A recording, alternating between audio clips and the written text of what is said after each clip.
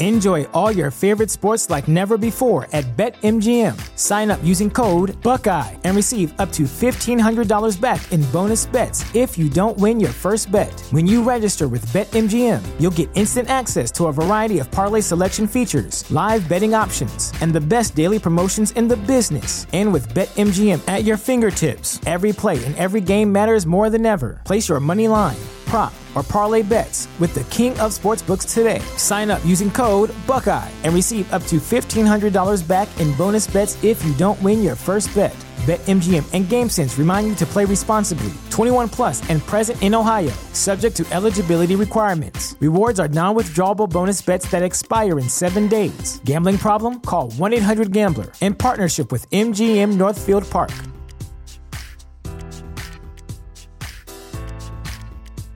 Say goodbye to your credit card rewards. Greedy corporate mega stores, led by Walmart and Target, are pushing for a law in Congress to take away your hard-earned cash back and travel points to line their pockets. The Durbin-Marshall credit card bill would enact harmful credit card routing mandates that would end credit card rewards as we know it. If you love your credit card rewards, tell your lawmakers, hands off my rewards. Tell them to oppose the Durbin-Marshall credit card bill.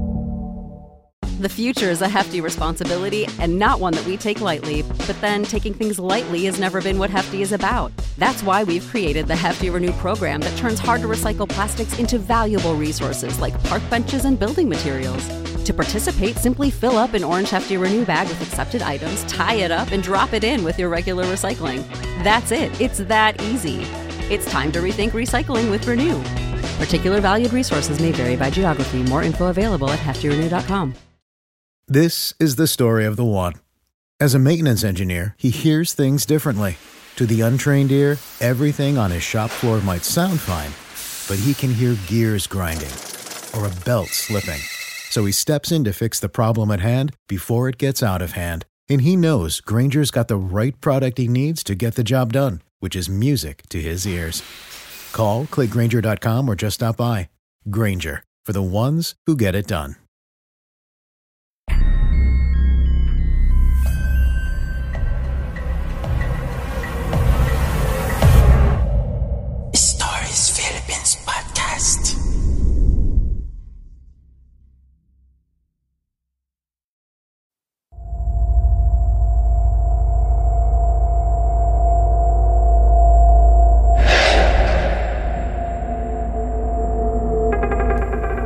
Fiesta. Halos isang beses sa loob ng isang buwan, umuuwi sa sariling bayan si Dondon dahil nakabase siya sa kanyang trabaho sa Zambales. Kung mamalasin pa at marami silang trabaho, hindi na siya nakauuwi. Isa siyang inhinyero sa steel fabrication company na iyon. May 2 taon na rin siya sa kanyang trabaho. Dahil binata pa, kaya okay lang sa kanya ang ganoong setup. Sa katunayan, ang dahilan ng kanyang pag-uwi ay para bisitahin at kumustahin lang ang kanyang ina at mag-abot ng panggastos nito sa bahay. Tanging nakababatang kapatid niya na kanyang pinag-aaral sa high school at isang pinsan ang kasama nito sa bahay. Kapag nakauwi naman siya, hindi rin niya nakalilimutan na bisitahin ang mga tropa. Konting unwind, konting inuman para makapagbalitaan sila ng mga kaibigan. Tulad ngayon habang nasa bus ay excited siyang pauwi. Natapat kasing fiesta sa isang barangay sa kanila at imbitado siya ng kanyang kaibigan. Siguradong mapapalaban siya sa kainan at syempre ay magkikita-kita sila ng tropa sa mabuting usapan. Matagal-tagal na rin niyang hindi nakakasama ng kumpleto ang kanyang mga kaibigan.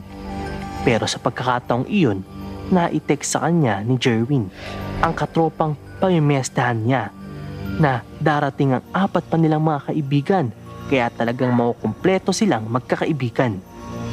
Tulad din kasi niya, may kanya-kanyang trabaho na ang mga kaibigan niya, kaya hindi na tulad noong dati na talagang lagi silang magkakasama sa kanilang mga ginagawa. Dahil madaling araw siya bumiyahe, wala pang 9:00 ng umaga ay nasa terminal na siya ng bus sa may Cubao. Doon na siya nag-agahan. Lugaw sa isang karinderya ang kanyang kinain at mainit na kape. Hindi siya kakain ng marami para may reserba siya sa pupuntahang piyesta maya-maya lang.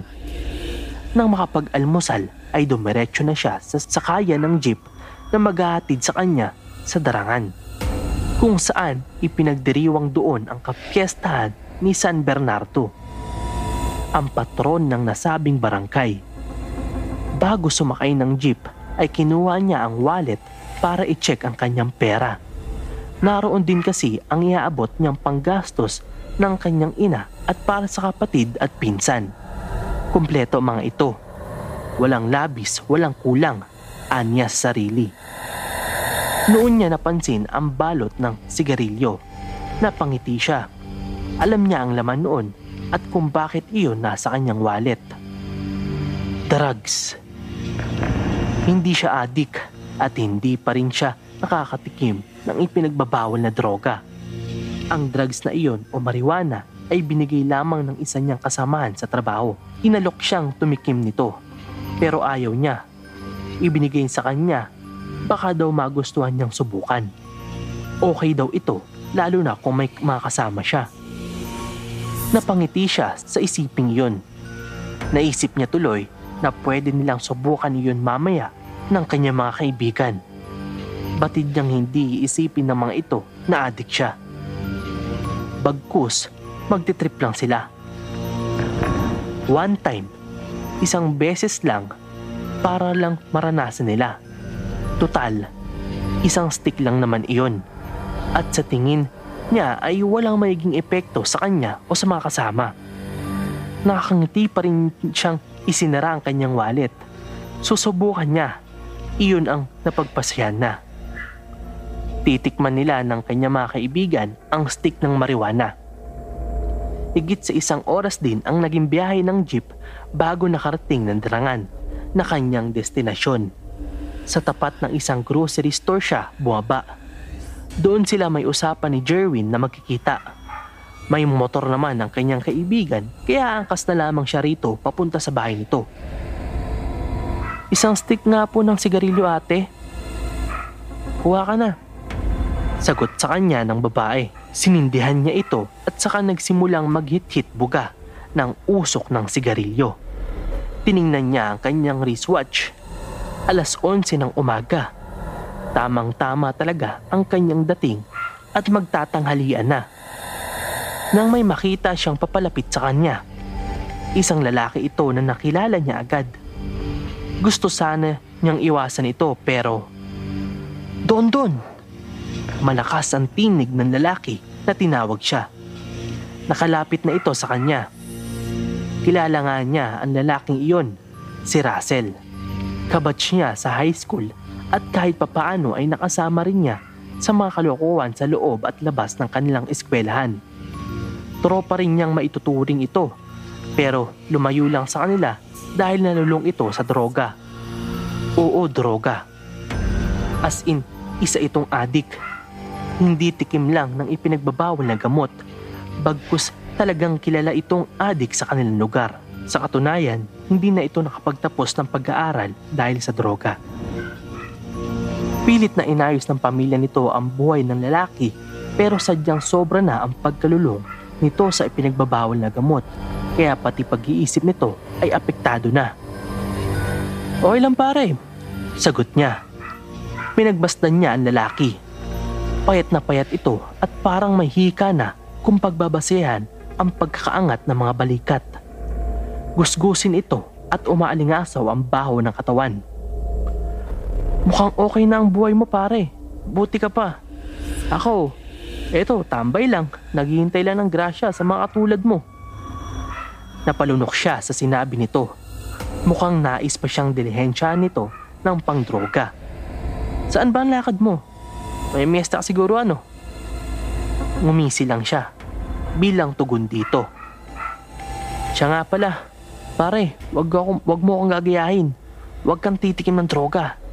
Aminado naman ako, tumitikim ako. Pero sana wag mo na akong gayahin. Matutulad ka sa akin, tambay. Eto, walang trabaho.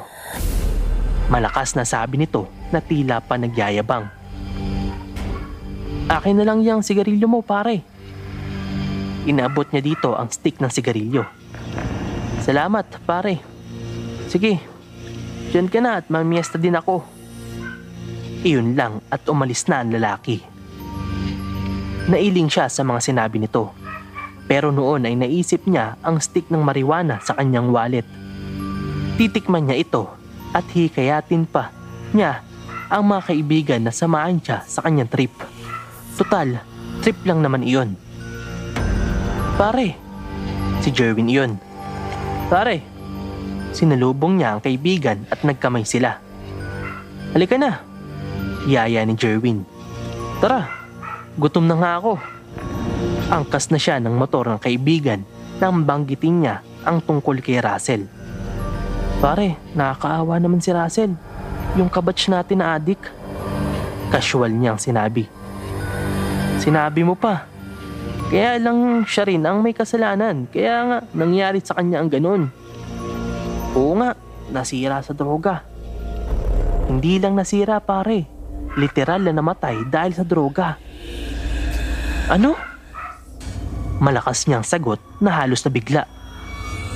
Anong namatay? Kausap ko kanina sa kanto. Hiningi pa nga yung yosi ko. Biglang break si Jerwin. Nagtataka ang mukha nitong nilingon siya. Kausap? Halos 3 linggo nang nailibing si Russell. Naipaglibing pa nga ako. At nakaipaglibing pa ang ibang kabatch natin. Langya ka pare. Huwag mo nga akong bibiruin ng ganyan. Tingnan mo at tumatayo ang balahibo ko. Kinikilabutan ako. Sagot niya habang ipinapakita sa kaibigan ang mga balahibo sa kanyang kanang kamay. Sira ka ba? Ikaw itong nag-iimbento ng kwento. Patay na si Russell pare. Nasobrahan sa droga, inatake sa puso. Titig na titig sa kanya si Jerwin. Noon niya napagtanto na hindi nanloloko ang kaibigan. Pero hindi rin niya makakailang kausap niya kanina ang sinasabi ng kaibigan na 3 linggo nang patay. Halika na nga pare, langya. Kinikilabutan pa rin ako kung multo nga ni Russell ang nagpakita sa akin. Tumuloy na sa pag-andar ang motor. Nagkakabiruan pa rin silang dalawa tungkol kay Russell. Pagkuway, tumahimik na siya at hindi na nagsalita. May naisip siyang gawin. Kinuha niya ang wallet at inilabas ang stick ng marijuana. Sa isang bakanteng lote na puno ng basura ay malakas niya itong inihagis. Nagdesisyon na siya. Hindi niya titikman ng droga.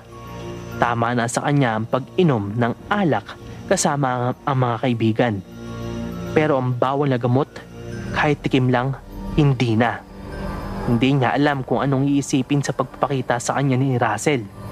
Ang malinaw, naliwanagan siya sa usapin ng droga. Hindi ito para sa kanya o sa mga kaibigan. Tapos.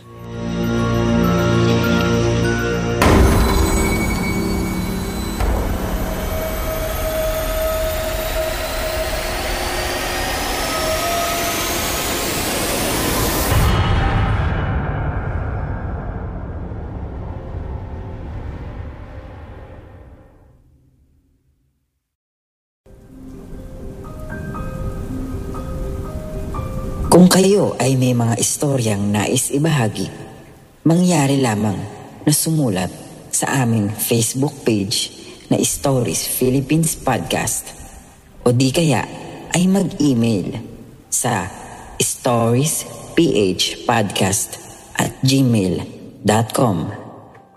Matatagpuan ang mga link na iyon sa ating description. Hanggang sa muli, maraming salamat mga kaistorya.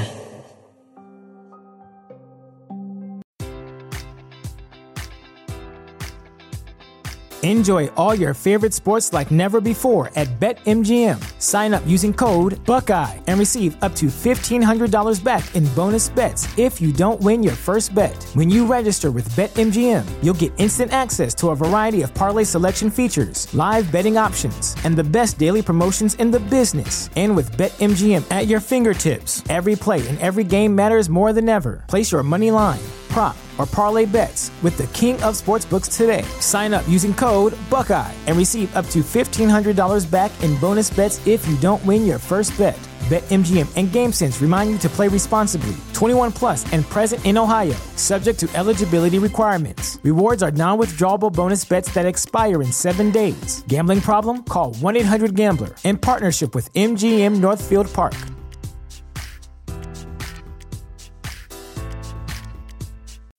As humans, we're naturally driven by the search for better. But when it comes to hiring, the best way to search for a candidate isn't to search at all. Don't search, match with Indeed. When I was looking to hire someone, it was so slow and overwhelming. I wish I had used Indeed. If you need to hire, you need Indeed. Indeed is your matching and hiring platform with over 350 million global monthly visitors, according to Indeed data, and a matching engine that helps you find quality candidates fast. Ditch the busy work. Use Indeed for scheduling, screening, and messaging so you can connect with candidates faster. And Indeed doesn't just help you hire faster. 93% of employers agree Indeed delivers the highest quality matches compared to other job sites, according to a recent Indeed survey. And listeners of this show will get a $75 sponsored job credit to get your jobs more visibility at Indeed.com/podcast. That's Indeed.com/podcast. Terms and conditions apply.